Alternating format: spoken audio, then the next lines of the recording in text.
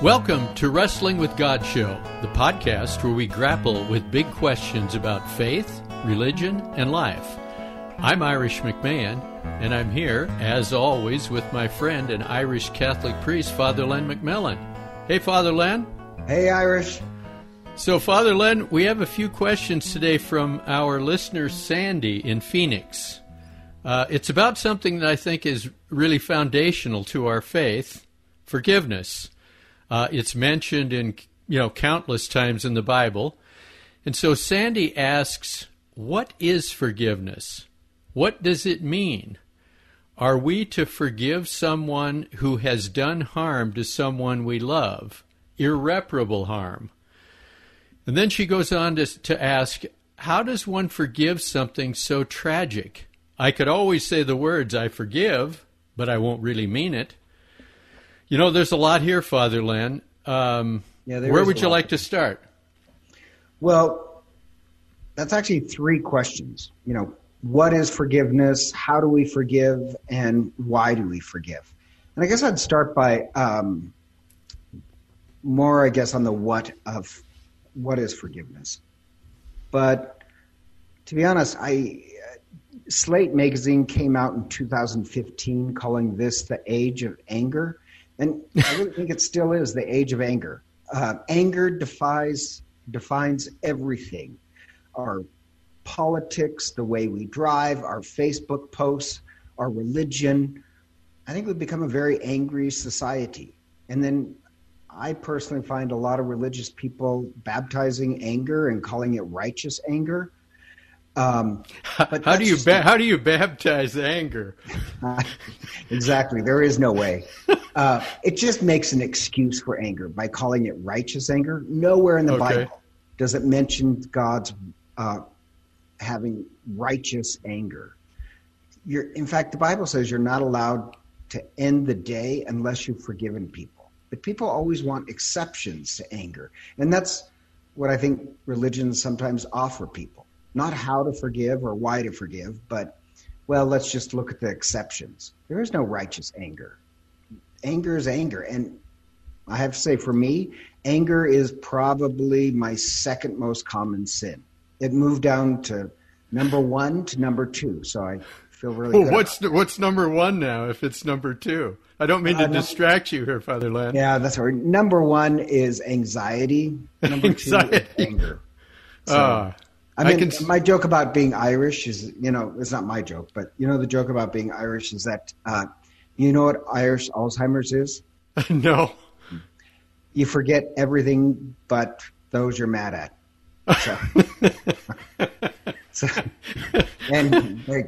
So you're truly Irish. I can be Irish. In fact, this Irish priest who I just loved, he said, in his heavy Irish brogue, he said, we like to put it to song so we don't forget who we're mad at. Put it to song. All right, so back to forgiveness, Father Len. I think I distracted you here. Well, so with forgiveness, it's smart to define what forgiveness is and isn't. And people often confuse forgiveness with reconciliation. Now, forgiveness is not always reconciliation. Forgiveness is the low bar. Reconciliation is the high bar. Everything is forgivable, but not all things can be reconciled.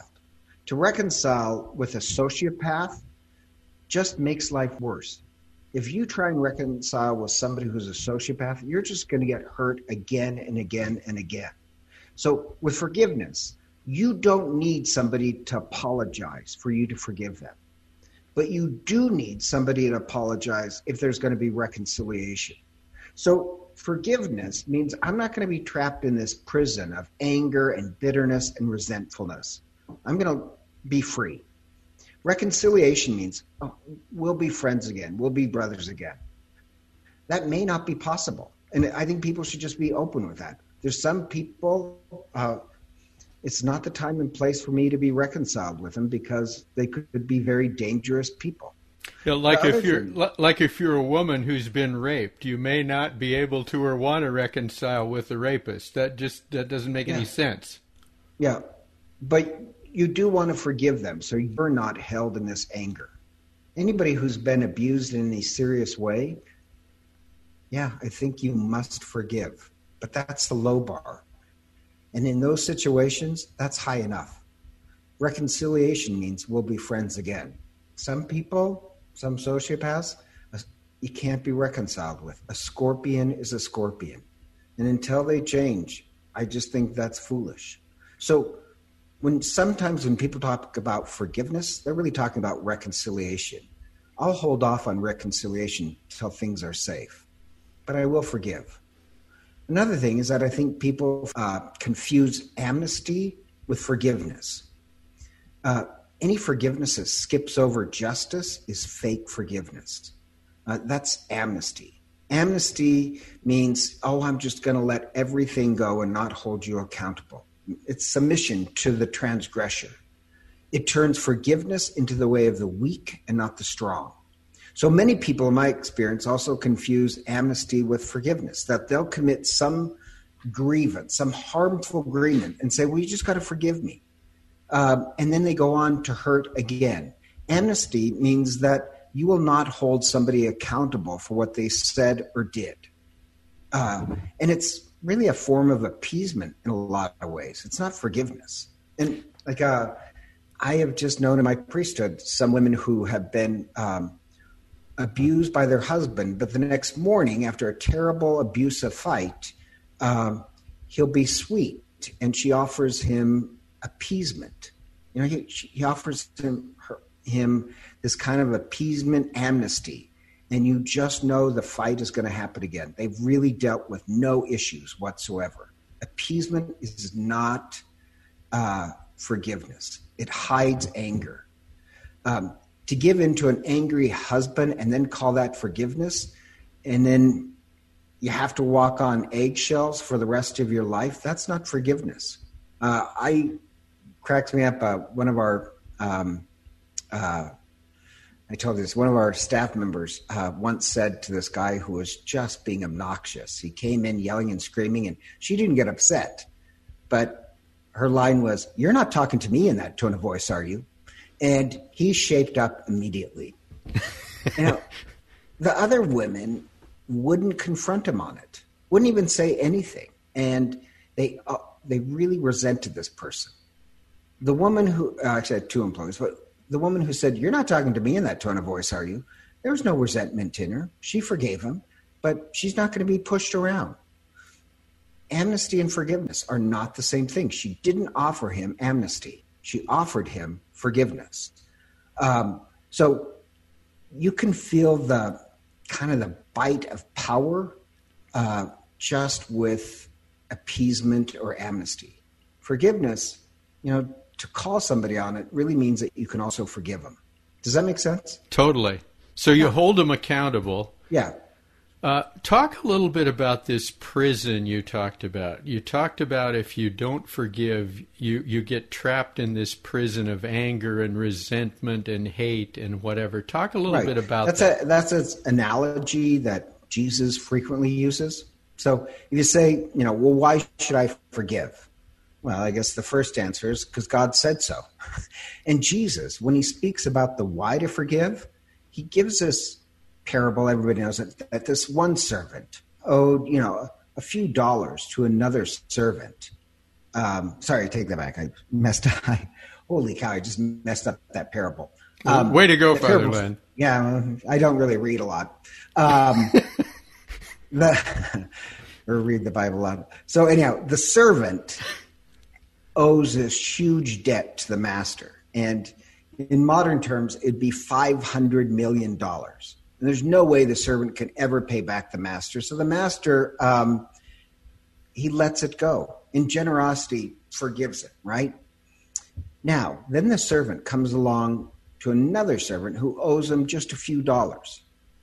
And that servant who is forgiven angrily chews out the guy, demands the money, throws him in prison. And so when the other servants tell the master is furious and says, "I forgave your debt," which would have been a lifetime, $500 million of work to pay back, and you couldn't pass it on.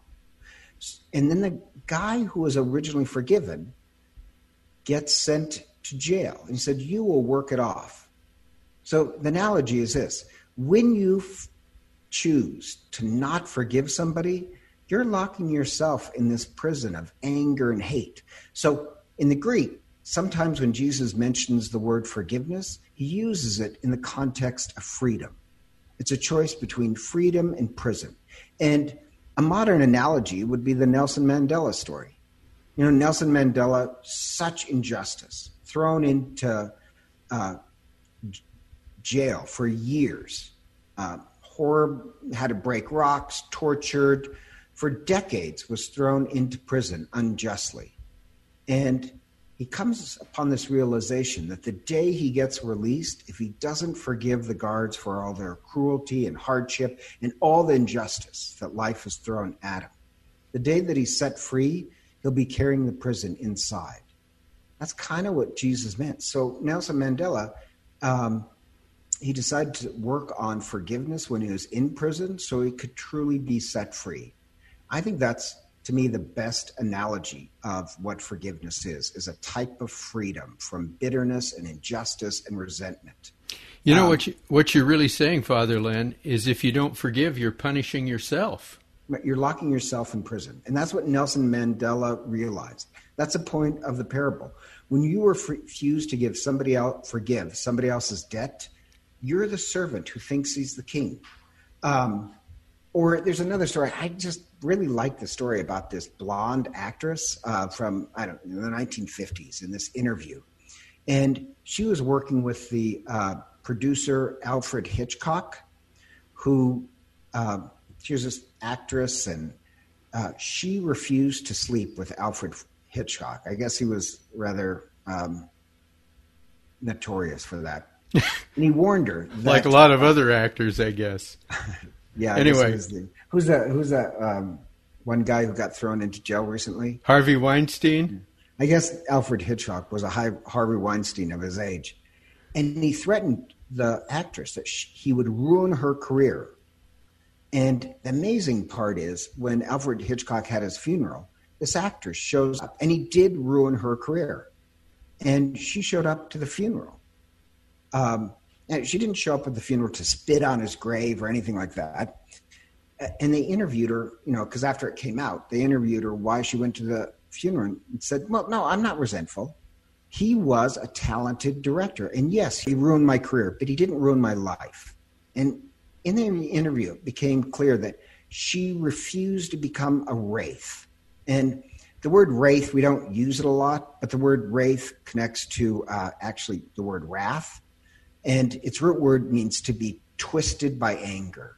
So to call somebody a wraith means that they are just knotted up in anger and resentment. So the amazing thing is, he could ruin her career, but he couldn't turn her into a wraith. He couldn't twist and contort her nature. She was set free enough to actually even go to the funeral and pray for the guy. That's an amazing amount of freedom. It truly is. Yeah. I mean, like she said, like you said, she didn't allow him to ruin her life. Right. The incident didn't ruin her life. And it could have. She could have hung on to it forever and been an angry, hateful, resentful person all of her life. Right. And so feel no joy. Freedom. Yeah.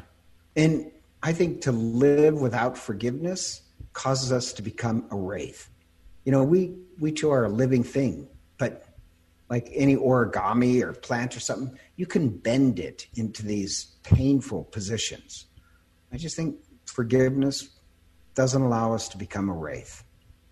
Yeah, that's fantastic. The second thing is, and I have a bunch of these. So one is forgiveness is freedom. That's why you want to forgive. Another reason why you want to forgive is that anger will kill you. This Harvard professor biologist did this whole study on the effects of holding resentment and anger. And every time you remember some offense, your mind is flooded with these stress hormones that over time can damage your brain. Your brain becomes more and more wired to get angry because you choose to remember that offense. And so bitterness long-term effect on the brain, it makes you dumber.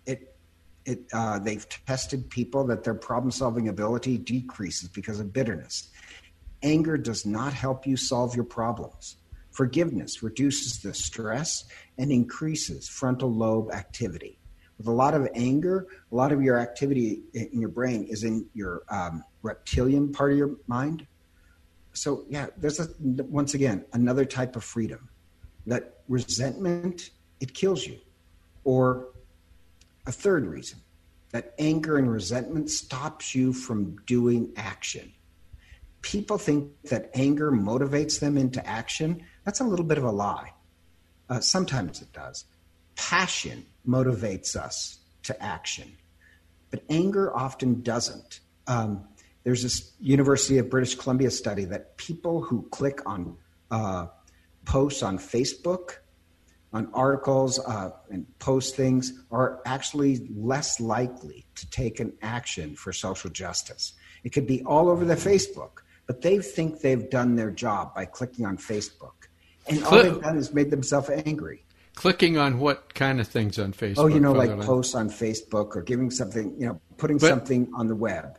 But it doesn't.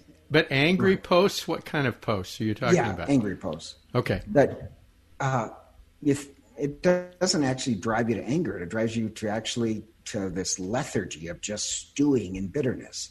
Anger gives them the perception that they've made some sort of difference by posting something or clicking on something hateful. But your anger will fool you into thinking that you've done something when no justice has been achieved. Without forgiveness, you're still living in this prison of non-action. So it's healthier for you. It's actually forgiveness motivates you to actually do something. Or anger makes you better decisions. Anger does not help you make better decisions. Because people say, well, I get so angry, then I'll take action. That's not true. Anger doesn't lead you to action. Justice leads you to action. Look at the police. If you had a police force and they're in charge of justice, do you want your police force working off being angry?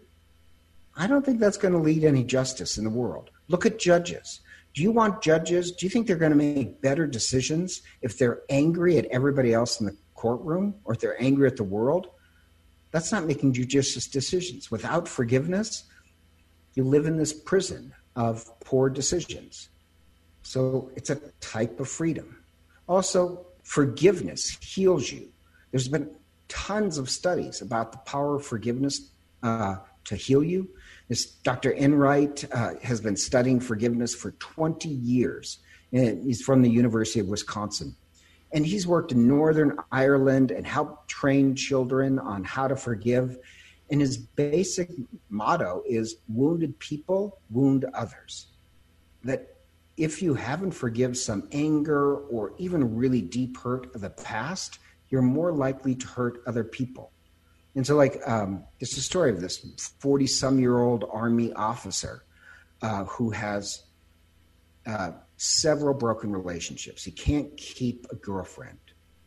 And he had to work on his anger. And when he was able to forgive his father and allow him to bury the past, then he was free to really have a relationship and a successful one. Other than that, he's carrying all the anger into every relationship he tries to have. Now, wow. He did forgive his father, but he didn't reconcile with his father. But all that anger without forgiveness, it ruins every other relationship. It's a type of freedom. So it makes us stronger for more relationships. To forgive means that you can silence that voice of the offender that keeps telling you you're a victim, that keeps telling you you have no dignity. It's forgiveness that silences that voice, not anger. Anger amplifies the voice of the offender inside you. Forgiveness silences it. No, forgiveness is a hard idea. C.S. Lewis used to joke, everybody thinks forgiveness is a lovely thing until they have to forgive somebody else, which I think is hilarious. That's they even did this study. 75% of people believe that God has forgiven them, but only 52% believe that they must forgive other people. The parable of the prisoner, Jesus' parable of the prisoner, is very true. And yet forgiveness, it not only increases health in your mind, it increases health in your body. They did all these studies with people who hang on to anger and resentment versus those who have forgiven. Those who hold anger, just with pain medication, they require 25% more pain medication. That was a Tulane study, which I thought was really interesting. Or heart attacks. People who are angry versus people who forgive tend to have more heart attacks. People complain a lot more of being physically tired because they're holding all this anger. Forgiveness people have a lot more energy. Blood pressure, chronic anger is really hard on your body. It creates this steady flow of stress hormones that over time increases blood pressure and degrades your body. So ulcers, heart attacks, forgiveness can and they've done studies. Forgiveness can reduce your blood pressure, reduce your stress hormones, improve your heart. So why wouldn't you take advantage of it? So I'm going to oversimplify this, Father Len. What you're saying is forgive or die. Yes. I mean I guess that's kind of the bottom line here. Yes, that's great. Father Len, so I guess you've told us what forgiveness is and isn't, and I think one of the things you said that's really important, that forgiveness is not reconciliation. Right. Forgiveness is good for our health. It frees us, really, to have a decent life rather than being trapped in this prison of anger and resentment and bitterness. Because, I know this because anger is was one of my major sins. And I know this. People who have a problem with anger, they rehearse the injury over and over and over. And each time you remember it, you become more entrenched in that memory. The scientists say neurons that fire together stay together. So forgiveness is choosing to keep remembering that angry offense. You're just keep telling yourself the story that you are the victim. This person did this. Forgiveness allows you to tell a better story rather than keep the anger alive. It's interesting. You're making me think of my brother who had this just horrific relationship with my dad. I don't even know what the basis of it was or is or whatever. He's never been able to forgive my dad. And he's never really been able to have any kind of serious, intimate relationships. I don't know whether the two are tied together. I honestly think they're tied. It's not the only cause, but I think without forgiveness, that anger floods into every other relationship. Like I have a relative the same way. Years and years ago, did you ever read the book 1,000 Acres? I haven't. Oh, I regretfully did. I was, tell the story. I was this lifeguard. Regretfully did? Yes. I was this lifeguard, and one of my close friends who was another lifeguard finished the book 1,000 Acres, and it's about this horrible abuse that's going on in a family and 3 daughters. And she says, no, it's really good. Read it. Well, oh my God, it was terrible because 2 of the daughters choose to live in unforgiveness. One of them commits amnesty and just kind of sides up to the abuser, but her life is not complete. The other one chooses anger, but she can't keep a relationship with anyone and dies of cancer. And even on her deathbed, she is still striking at the heart of this long dead father who abused them. And the third one chose forgiveness. And it was horrible because even then, I was actually in high school and college, but I realized, oh my God, that's true. I know people like that who they're incapable of a relationship because of something deep, dark that happened in their past. That on their deathbed, they will be remembering the one person. And the book ends with the third daughter saying, my legacy to the children she inherited is they won't live with this anger. I thought it was a great story about the power of forgiveness. Well, Father Len, I think we've really covered the what is forgiveness and why forgive. And maybe we'll come back and do another episode on just how to do it. I don't think it's the easiest thing in the world to do. I don't think I've ever seen a priest, or it's not in the Bible that I know of how to actually do it. And I think it'd be interesting if you tackled that. I would love to. But, I'm glad we tackled the why first, because once you set your mind on, I don't know how I'm going to climb this mountain, I don't know how I'm going to get over this mountain, but once you decide, I will find a way over the mountain, then your legacy will be one of love, not bitterness. Just the motivation. It doesn't matter how deep the wound. I kind of think this. People who have been really deeply hurt, who know forgiveness, they also have a much deeper capacity to love. The higher the mountain they had to climb, the more they can see love. So, some wounds are really hard. But I find those people are the ones who, once they can climb the mountain, are the most loving, forgiving people of all. Cheap forgiveness, people who haven't had many offenses in their life, they really don't know the power of forgiveness and love. For sure. Well, Father Len, so next time we'll work on the how you forgive. And I hope you'll join us next time as we continue our journey, climbing the mountain of life, searching for truth and meaning and purpose in our lives. And in the meantime, if you have a question for us that you'd like us to grapple with about faith, religion, and life, we'd love to hear from you. Just head over to our website, wwgshow.com. That's wwgshow.com. Click on the questions button. Thanks for listening. See you next time.